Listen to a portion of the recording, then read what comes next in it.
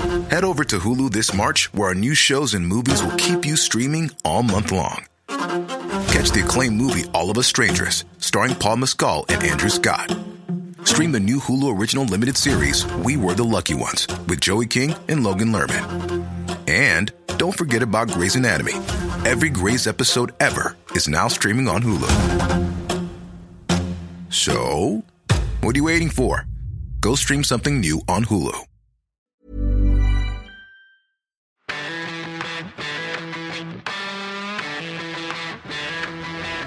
Welcome back to Parts Unknown. I am the immortal Matt Davis, and let me tell you something, brother. We've got the mega powers in the pod today. Anton the Barber to Louis. Hello there. The Nature Boy, Carl Anker.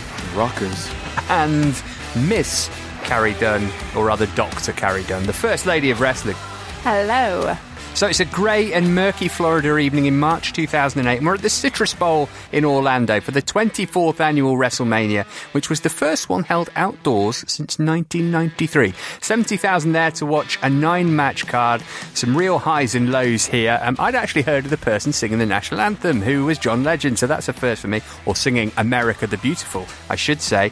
Let's start with the good stuff here, and I think there's only really one place that we can start, the match that defines this show in many ways. Shawn Michaels versus Ric Flair. Flair's career at stake. If he'd lost, which he did, he would have had to retire. Beautiful, beautiful storytelling this throughout, up in the build. Shawn calling Ric Flair Old Yeller, which is one of the go-to references for WWE, but Flair then screaming Old Yeller and slapping him in the face and going crazy. The little things like the nice touch of Charles Robinson refereed this match, apparently on Flair's request. He was Little Nate in WCW, but you'll notice that Charles Robinson is wearing a SmackDown referee shirt. These were two Raw guys. It was a very last-minute decision, apparently, to do that. We've got a Charlotte Ashley Flair in tears at the end. She would then wear the robe that Rick wore to the ring in this match. Oh, just the emotions just pouring out of me now just thinking about it. This is like peak wrestling, isn't it? It is. It's beautiful. And I think Shawn is at his best when he's doing the stuff that he can draw in emotions for. I actually like watching Shawn when he's doing this kind of stuff rather than, I don't know, the slightly priapic egocentric task that he does quite a lot. This is lovely. All of it is lovely. All of it is exquisite. And yeah, the Flairs cry really well in a really ugly way. The entire family are really good at weeping. And yeah, the end of it it's just heartbreaking. It's just lovely. I loved it. I remembered this as an occasion, and I thought of you, Carl, because when I thought back to it, I thought, I was sports entertained by this match. Now, actually, that did it a disservice because given the status of Flair at this point, he'd had a match with Mr. Kennedy at No Way Out because he'd been doing this storyline by where his next match would be his last match, and they'd stunk the joint up at the previous pay-per-view. And I'd sort of thought that this was just an occasion rather than a wrestling match, but it was a really good match, bell to bell. Ric Flair is 59 years of age at this match, and he can go. The amazing thing about Ric Flair was he was always a great athlete. From day one. This is a guy who did 100 Hindu ski squats every single morning before North America knows what yoga is. He does his back, realizes he can't do a brawling style, and creates this cowardly heel thing, and has an amazing cardio, amazing amount of ring awareness, an amazing way to use his limbs and focus on limbs in a way to tell a story. There's a great moment from a modern-day wrestling match, Battleground, Sami Zayn versus Kevin Owens, where Sami Zayn tries to hit a wrestling move on Kevin Owens and doesn't quite land, and he hits his elbow on the side of the ring. And Owens spends, it's a botch. Owens looks at Zayn and then decides to work this dodgy arm for the rest of the match. One part, I can't believe this guy's made a mistake. I'm going to capitalize upon it. Those tiny things that can turn a good to great wrestler into you're going to one day be a multi-time world champion. And Flair's amazing at that. We've been talking about, as we go backwards, move styles change. So now no one's doing any sling blades, but everyone's got, I'm going to run and then land my knee on your head. And Flair's one's the best because Flair's been doing it thousands of times. It's amazing to think of the fact that Ric Flair, in 1991, Dave Meltzer said Ric Flair was doing a disservice to his legacy by continuing to wrestle. And in 2008, he does that. I think Ric Flair is the greatest North American wrestler of all time. I think it's not too hyperbolic to say that Ric Flair's impact on not only sports entertainment but modern sports in general, where you see how athletes in the UFC, in boxing or whatever, strut and preen and talk about money like that. The fact that there's a song in the charts right now called Ric Flair Drip with Migos, and Ric Flair is singing. Ric Flair was on death's door before his 69th birthday, somehow survives massive amounts of surgery, and then appears on a video on Twitter wearing a t-shirt going, "I'm not dead yet. You can buy this t-shirt in stores." He is wrestling incarnate, and he's the best ever to do it. And long may he reign and pay off those many, many insurance payments he has to pay back. Anton, we can certainly debate whether he was the best or whether he isn't. What I don't think is in doubt is that this could have been the best retirement in wrestling history.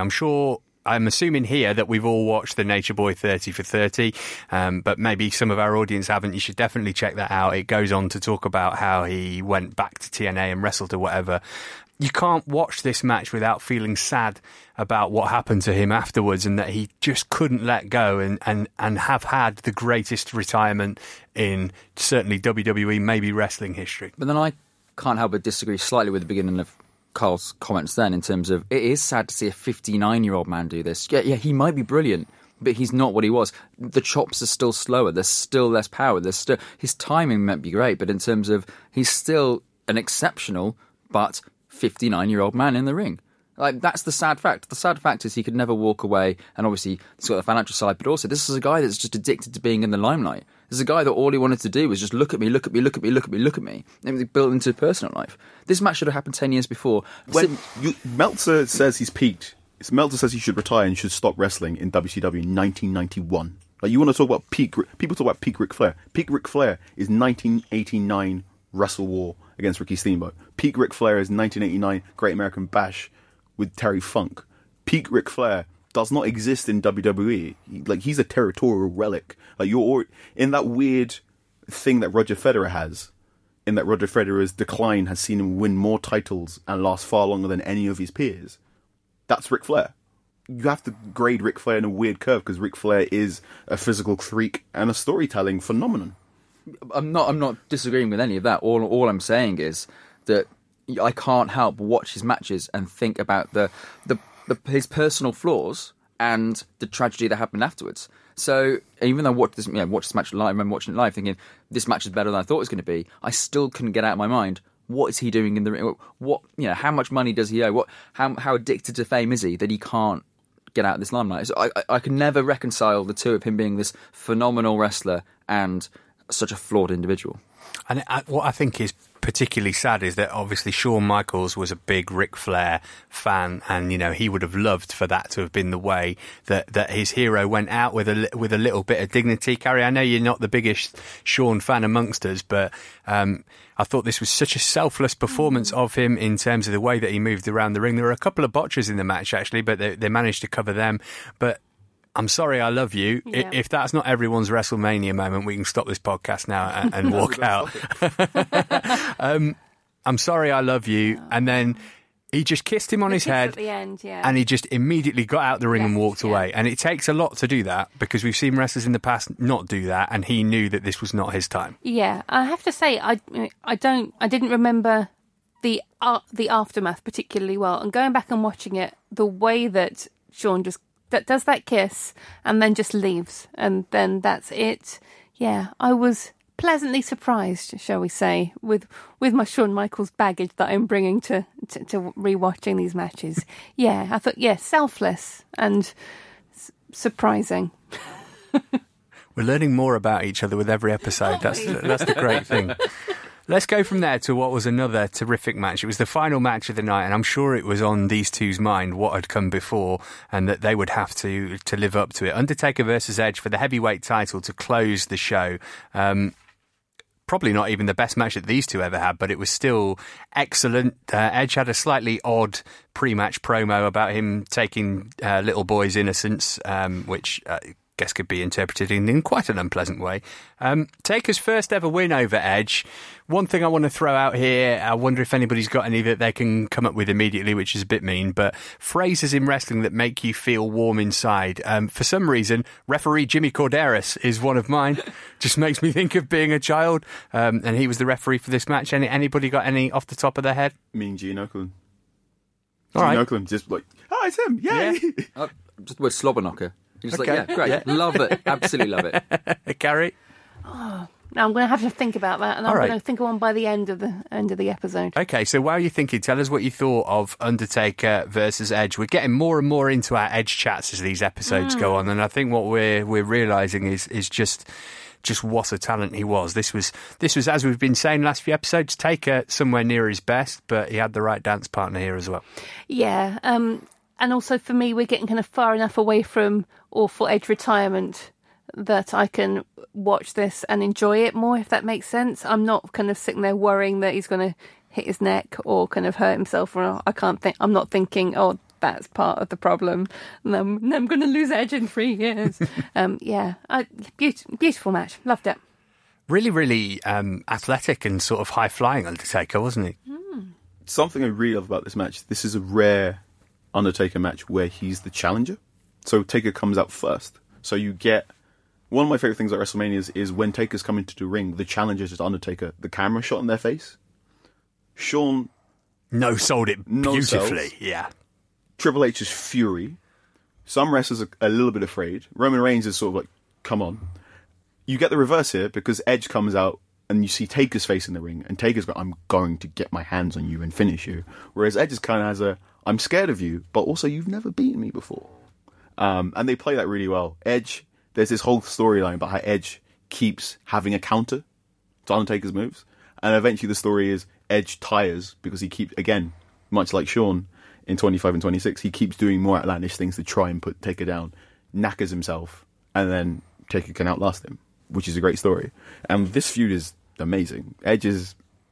He's up there as Undertaker's greatest foil. This is where I first formulated my Hell in a Cell matches are like Macbeth versus Macduff, because Edge can really do Macbeth with the belt.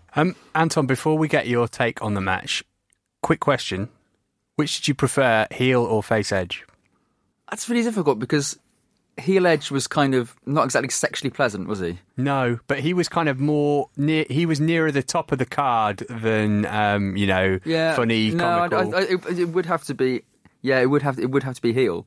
But it's just that I feel a bit bad, a bit wrong for that. And I hate saying, "Oh, well, it was of the time," because it wasn't. Someone's like, "We're going to have sex in the ring," and all that. That's so. I still think Edge is one of the coolest guys ever to be in the ring. I mean, the evolution from this, 5-second pose to what we get here is... I mean, he is one of the great evolving characters throughout the time, his run in the company. It was very rare that he wore something out to the point that the audience got bored of it. Yeah, exactly. And there was always a fresh angle. There was always a different... You get a different foe, but it's not just, like the problem with Roman is... He's not really angry, so people don't really understand why he's feuding with somebody. He's just doing it for the sake of it. Whereas there's always something personal. Edge would find something personal, or he'd do something in a match where his just face snarls, or his eyes bulge, or he starts maniacally laughing, and you just think he just got the industry. He got the narrative. He understands all the minutiae that made him a brilliant wrestler. And in terms of the match. Oh, sorry, Carrie. I've thought of my phrase then. Okay. For the benefit of those with flash photography. Yes. That's good. Fantastic. I think Carrie won that game. Yeah. And in terms of the match, I completely agree with you. The pace was fantastic, and to see Undertaker do what he did makes me sad about what happened sort of, 6, 7, 8 years later. But he was just wonderful. You forget how much of an athlete he was. The height he gets on the choke slams, the height he gets when he goes out the ring. You just think, wow, there is a reason why, ask most people of that era who's the best you've been with, and it's him. There's a little bit where Taker has Edge in the corner, and he's just best pure striker in the game, just unloading shots. Referees give him the 5 count, and he gets in near 5. Taker just turns to him, and the ref's like, nope, you can keep punching Edge.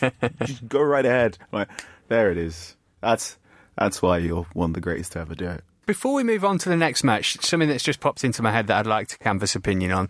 We got the title match last of all here, rather than Ric Flair's retirement, one of the most famous people in the history of wrestling. How do we all feel about whether the title match should always be the final thing on the card, as Triple H was very, very keen on for a long, long time, or should it be something like in a situation like this, should Ric Flair have been the last image on this WrestleMania? No, title match. Okay, Carl? No. Biggest story. The best story should be the one that ends the show. So the casting vote goes to Anton. I agree with Carl, but I actually think putting Flair on would have been a risk, because you weren't guaranteed to be getting a great match.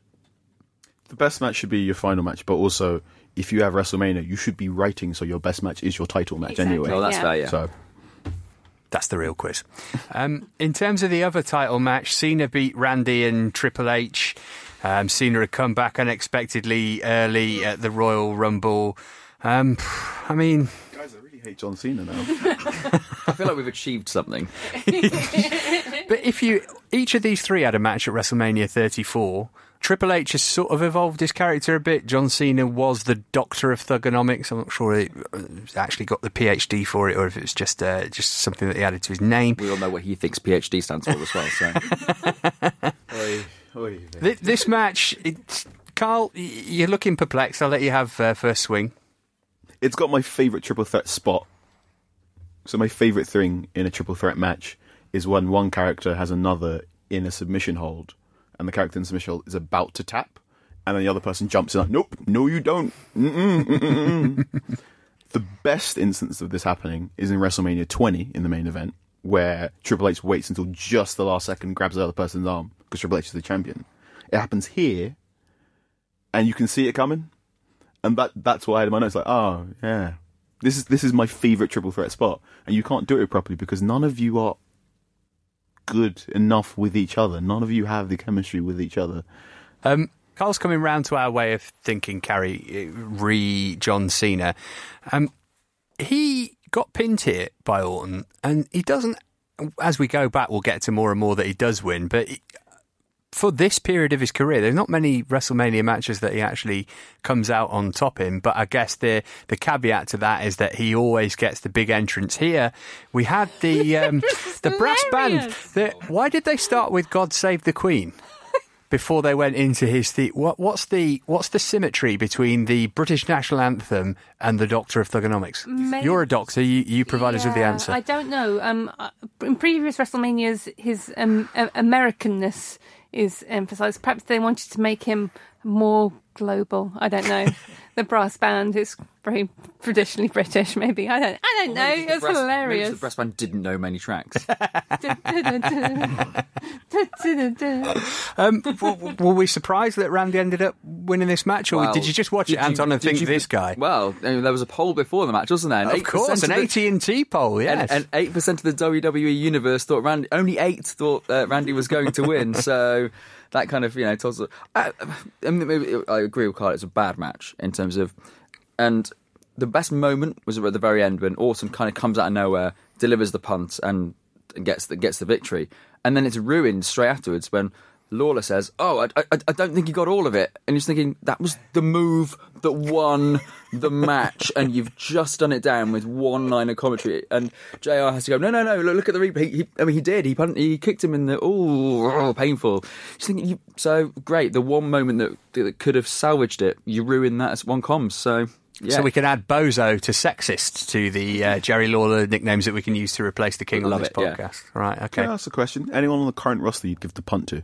I mean, it seems a bit harsh.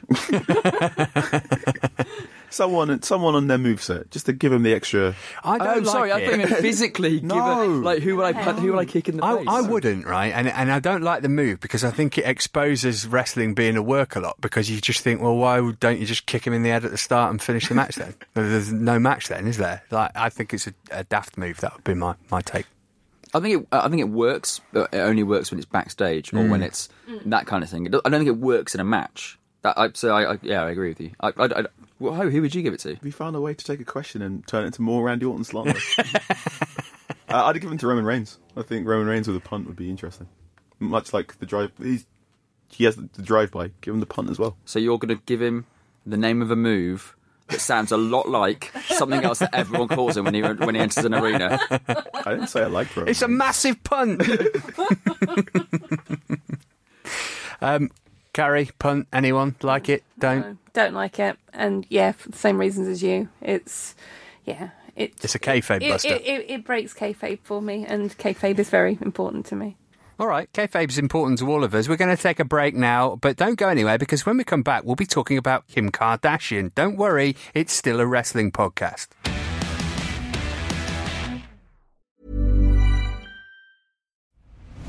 I'm Nick Friedman. I'm Lee Alec Murray. And I'm Leah President. And this is Crunchyroll Presents The Anime Effect. We are a new show breaking down the anime news, views, and shows you care about each and every week. I can't think of a better studio to bring something like this to life. And yeah, I agree. We're covering all the classics. if I don't know a lot about Godzilla, which I do, but I'm trying to pretend that I don't right now. Hold it in. And our current faves. Luffy must have his due. Tune in every week for the latest anime updates and possibly a few debates. Oof. I remember, what was that? Say what you're going to say and I'll circle back. You can listen to Crunchyroll Presents The Anime Effect every Friday wherever you get your podcasts. And watch full video episodes on Crunchyroll or the Crunchyroll YouTube channel.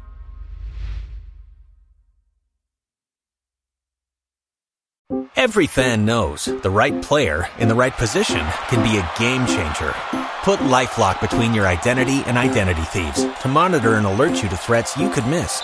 Plus, with a U.S.-based restoration specialist on your team, you won't have to face drained accounts, fraudulent loans, or other losses from identity theft alone. All backed by the LifeLock $1 Million Protection Package. Change the game on identity theft. Save up to 25% your first year at LifeLock.com/aware. I should have said, by the way, that Randall Keith is playing a character called Martin in a movie which is currently in production called Changeland, directed by Seth Green. So how to make somebody called Randall sound even dafter, I call them Martin. That'll be good. I'm sure he's got lots of untapped dimensions and stuff that he can show us on big screen that he hasn't in wrestling ring. Let's move on to Money in the Bank quickly. Let's move on to Money in the Bank. Kim Kardashian, of course, did the entrances because, I mean, she would do. Was she a thing at this point? Yes. Right. Okay. In terms of the show, I'm not that au fait with that. That was around. That had already started. She's beginning her ascent. Okay. It was WWE that made her, basically. Maybe. Thought we had to cut a good promo and the difference between real life and kayfabe and how to work a crowd. So she did the introductions for the match. We got about a gazillion commentators calling it. We had Punk, Carlito, Jericho, Morrison, Mr. Kennedy, MVP, and Money in the Bank bingo check, Shelton Benjamin. Some ridiculous spots right in the start of this match. Morrison with the moonsault with the ladder, Shelton top rope leaping all over the place. CM Punk winning for what would be the first of two times. What did you make of that, Anton? Sad, because we all know that it didn't really come to anything. This was not a good ladder match. It's in terms of there were just too many. It wasn't great. It just wasn't. The problem is, if you do these things every year, you have to do something different.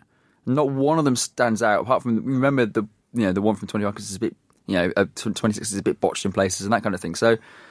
This was it was all right. It was just a ladder match. It's not the best Money in the Bank ladder match of WrestleMania. Like from the spell where they had them, it's not. It's just a ladder match. It just fades into obscurity. Yeah, I know what you mean. I mean, you're saying about Money in the Bank bingo, and I find it quite hard because I watched these three quite close together. This last batch of WrestleManias, I find it quite hard to think which one was. That one, too, it's the same kind. It's the same people doing the same things, essentially, isn't it? Only one of these wrestlers still with the company in Shelton Benjamin, and obviously having taken a lot of time out in between. You can kind of see why after a while they gave this its own pay-per-view because it's a good gimmick, but also why it sort of run its course at WrestleMania too. It was too big for WrestleMania. I think Money in the Bank is amazing. I think it's... Because Survivor Series is no longer a big deal, I think Money in the Bank is the fourth pay-per-view. Because it is your break glass here to correct course correction. And it's also much like Royal Rumble, where it's the WWE showing the fans who they think is important in who wins the Royal Rumble. It's WWE showing fans who they think is the next big thing in giving them the briefcase. So in 2013, the moment Randy Orton takes the briefcase down, you're like, he's going to team up with Triple H somehow. So when Daniel Bryan wins, you're going, wait, Triple H is the ref because there it is. And you get other things where, like when Sheamus wins one, okay, he's going to be like just in case to pull the trigger. So I don't know when this will go out. Money in the Bank might have happened by then, but I really want The Miz to win Money in the Bank and Daniel Bryan to win the Royal Rumble because, yeah, that's your big long-term storytelling thing. Yeah, and as we've spoken about before, it's a gimmick which works much better with a heel holding it than it does with a face because it's a very, very heely thing to do. We're going to have to talk about the Playboy Bunny Lumberjill match now with Snoop as MC. It's worth pointing out that the lighting went out for a great deal of this match in the arena, so those who were there were lucky enough to miss quite a lot of it. Snoop in his tricked out golf buggy leading the Lumberjills down to the ring. This came just after the Ric Flair match, by the way. Gary, is this the worst of the crappy women's stuff we've had to talk about in the last couple of weeks? So far, I would say this is the nadir. Oh God. So yeah, where even do I start with this? I mean, the fact that it's considered a heel move to not be impressed by a Playboy modelling gig, that's pretty good place to start, I think. The fact that Santino is with our supposed heels, he's a joke, so are they, but he's still in the middle, but he's flanked by them in this kind of, even, Melina and Beth are there as decoration, essentially. Beth being described as too strong for any normal diva.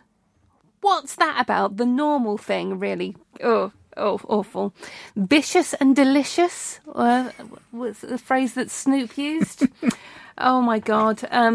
The interesting combat attire that they commented on is almost as if the divas are only there to look pretty in lingerie. Oh my God, this is terrible. Terrible. I'm embarrassed that it happened. I'm embarrassed that I've given money to this company. I'm embarrassed that I'm even here. Let's carry on. Embarrassed is because we're recording this the day after Raw was at the O2 in London, and I was backstage beforehand sort of doing interviews for Sky, and one of them was with Mickie James.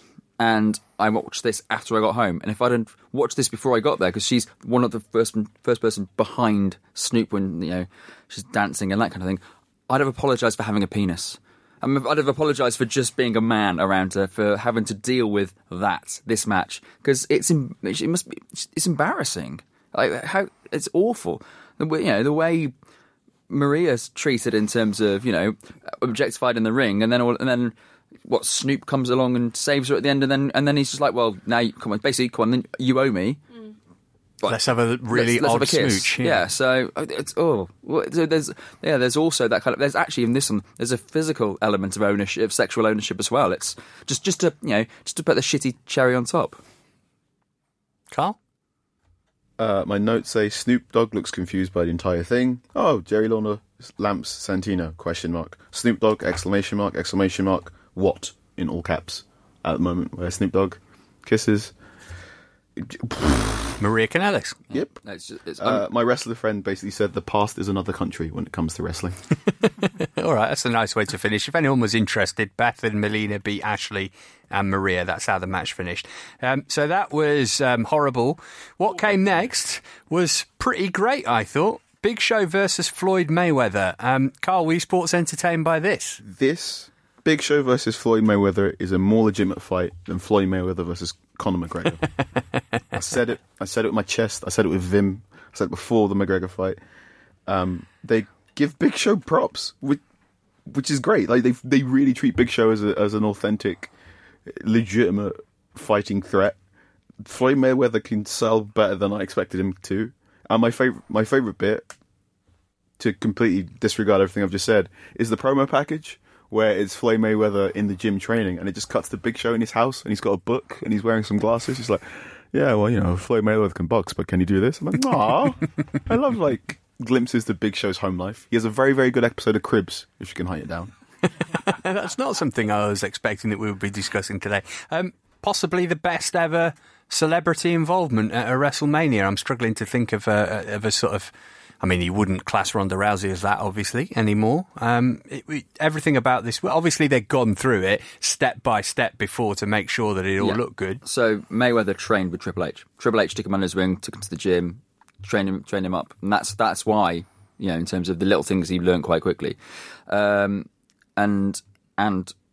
Big Show said to Vince, I'll do whatever. I'll tell if he hits me in the face, I want him to hit me in the face. So, I mean, there's a lot of rumour in terms of whether Mayweather just did what he wanted and was as brutal as he wanted and Big Show had to take it. But from what I've been, the other side is Big Show actually just said, I want to make this match work. Let's do it. Hit me in the face, get some brass knocks on, break my nose, do whatever you need to do. It's fine. And it was fun. It was fun. I even loved the way the commentators were like, now Mayweather's 40-0. You're like, so this counts? This counts as his record? What's going on just here? This much as the McGregor one. Carrie, he claimed that they paid him $20 million. I think the actual figure was closer to $3 million. Well, was it money well spent? Did you like this match? No, I hate him. I couldn't watch it again. Real life and kayfabe overlapping. He's going to end up in Hall of Fame. I'm going to be very, very disgusted. Oh, why? Because he wouldn't fit in there with the rest of them? Jesus. No. You got me. He's just, awful human being. And again, I get increasingly embarrassed the stuff that I try and defend to people, and they're going, but how can you watch that? And I'm like, oh, but it's like sport and theatre. And at the best of WWE, it's fantastic. And then we get stuff like WrestleMania 24 with Playboy Bunny Mania and Floyd Mayweather taking $3 million. I feel like this podcast is really starting to affect people now. So you've got Carl's just this brewing anger for what was it, a poster boy hero. And now you've got Carrie basically just questioning all her beliefs in something that she's genuinely written books on. So... Well, I think the only way we can segue from that nicely into something else is Kane beating Chavo Guerrero in 9 seconds to win the ECW title. This came after Kane had won a battle royal to become the number one contender. I mean, why bother? What's the point? It just shows what they thought of ECW, doesn't it? Yeah. Well, so that's why they bothered, to make the ECW title look daft on their big show. Yeah. Well, I presume so, yeah. It was the first ever defence of the title on WrestleMania. Everything was the first ever ECW something on this show, wasn't it? It was they beat us over the head with that. Let's put it this way: the weird Carlito kills a seagull jokes thing, like a video package lasts twice as long as the whole entrance is a match. It's utterly bizarre. And seeing Carlito kill a fake seagull and then get shat on was also as mystifying. So, but that's one of those things where you kind of like, well, it's wrestling, isn't it? If you explain that to somebody who didn't like wrestling, they'd go, I think you're mad. Bobby Lashley's sisters. Another match that has already been described as having taken place on this card was Batista versus Umaga for brand supremacy. Or Umanga, as Regal calls him. Well, this is it. This is what I was going to say. The real thing here is whether you call him Umanga or Umaga. Regal insisted it should have been Umanga. Everybody else said Umaga.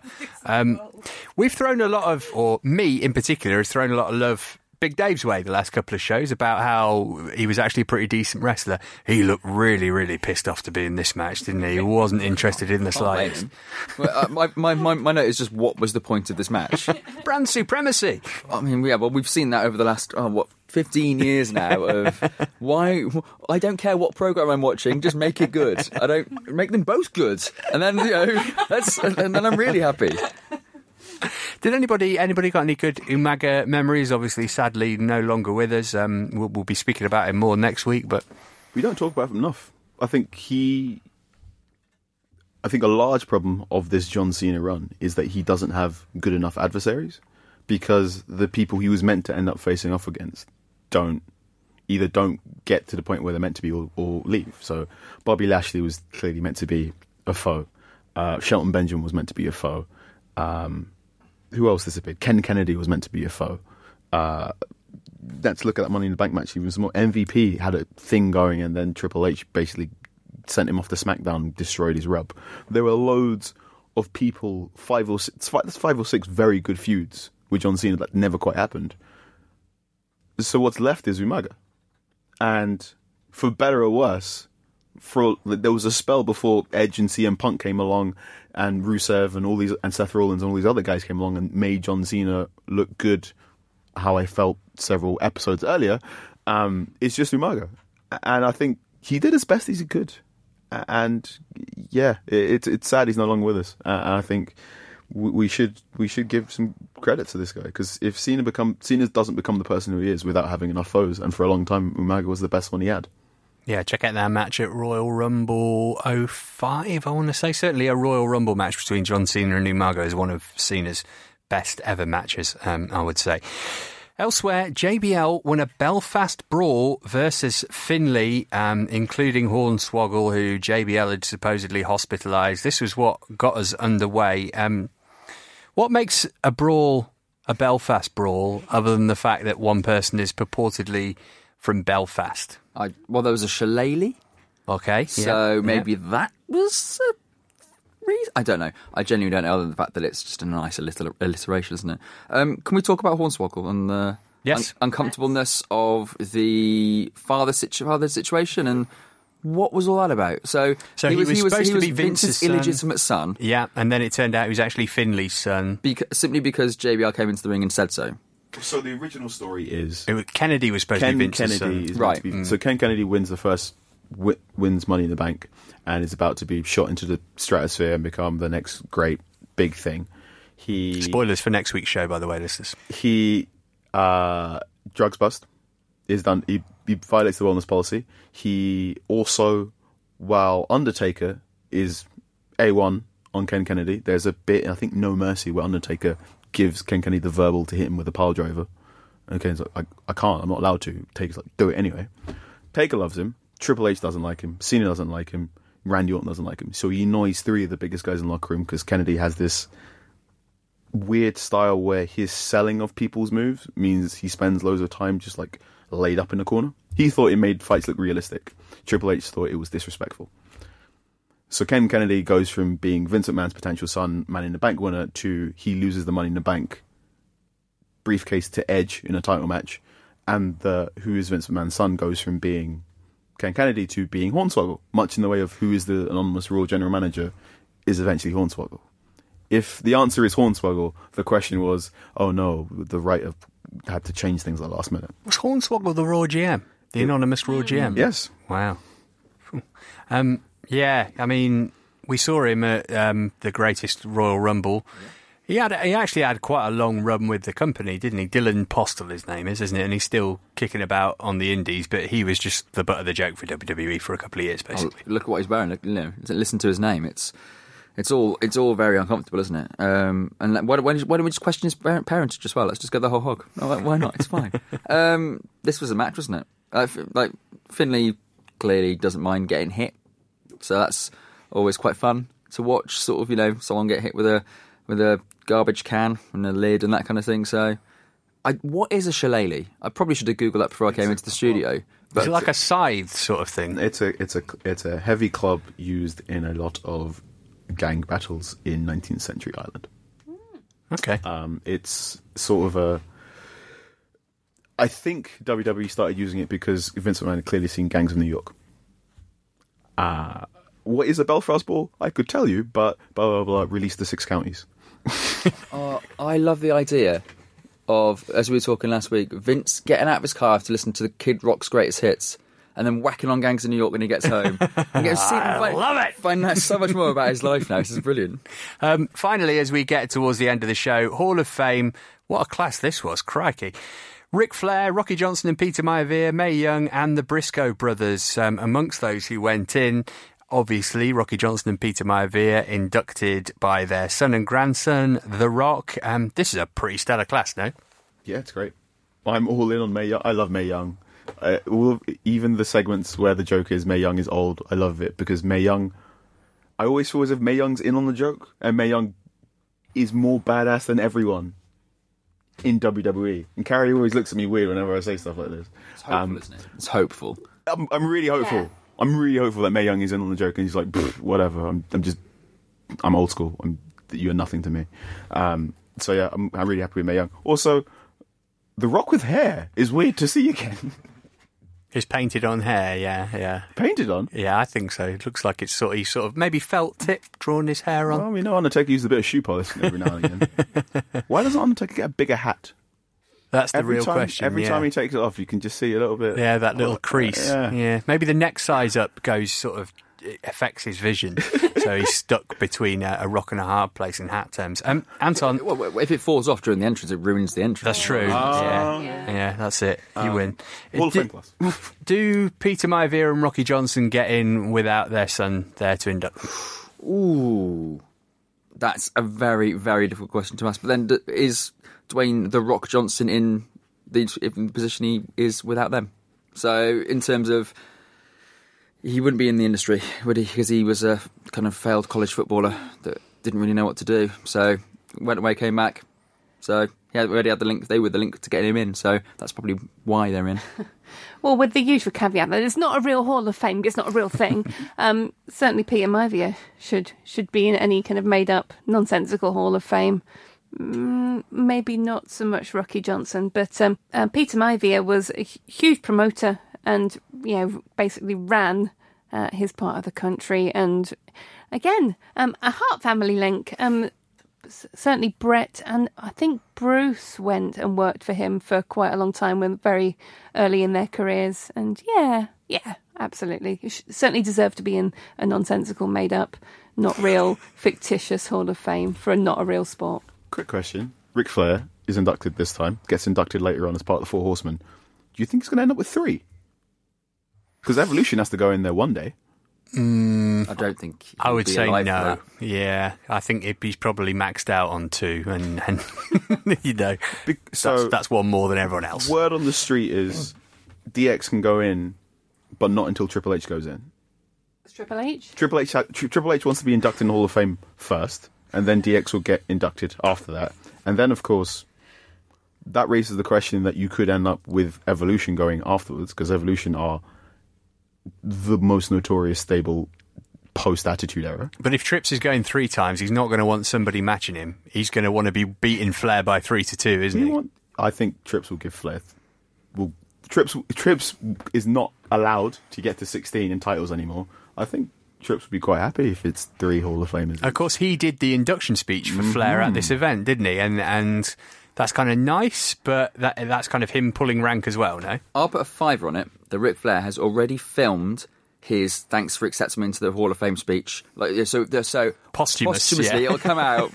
So because that would be the best Ric Flair to do. Going, I knew you loved me. I knew you'd appreciate me, even from the grave. I want the limelight. The limousine riding, casket dwelling. The 5th-time Hall of Fame. So overall then, I think this was a pretty good show, despite the Divas and ECW title nonsense. I liked Money in the Bank, Flair v Shawn, Taker v Edge, Mayweather v Big Show was kind of sports entertainment-y. I'm giving this 8 out of 10, saying it was pretty solid. My WrestleMania moment is I'm Sorry I Love You. Carl, yours is not. No, it's Ric Flair getting the top rope spot. Okay, so still that match. Ric Flair... famously, every single big match. So 2 things with Ric Flair. If Ric Flair comes out wearing red, he's probably going to lose. It's a big match and he's wearing red. That's his, and in nearly every single match, Ric Flair will go up to the top rope and the other character will grab him and throw him down. Everyone goes, why does he keep doing this if he always gets thrown down? Because Ric Flair won his very first ever title from a top rope spot. So in this match, Shawn goes up for the top rope, Flair catches him, flips him over. I'm like, you've reversed the spot everyone does to you. And then Rick gets on the top rope, lands on Shawn. And that's a perfect, end. Yeah, Ric Flair. Greatest of all time. Carrie, you'll be picking the Lumberjill match, presumably. Yeah, not so much.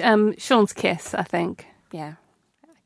Just very moving. I'll go with that. Anton, is it going to be a clean sweep of Shawn and Flair? It is, but it's before the match. It's when Flair comes down to the ring and the fireworks go off and he's wearing the peacock suit, and then obviously years later we see Charlotte do the same thing, and you're just thinking we wouldn't have one without the other, and that moment was so special because of that. And Flair's obviously just wonderful as well, and in her own right, but also it just echoes back to this glorious ending of his career. So, and it's nice, Charlotte, although she and Rick didn't know it at the time, she's like a beacon in this fog of crap of women's treatment around this time. To know that you're going to have, a legit, superb women's wrestler watching on.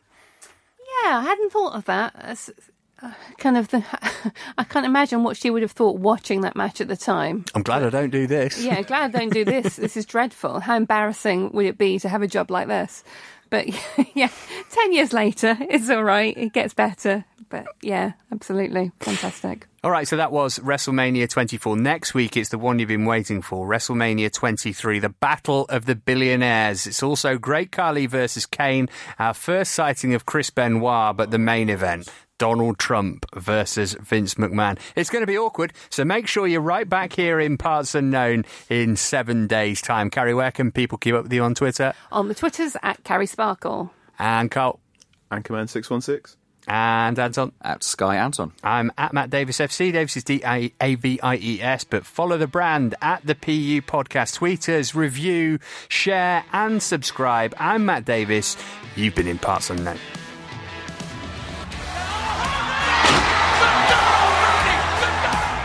The Parts Unknown Wrestling Podcast is a Muddy Knees Media production. For sales and advertising, please email sales@muddykneesmedia.com.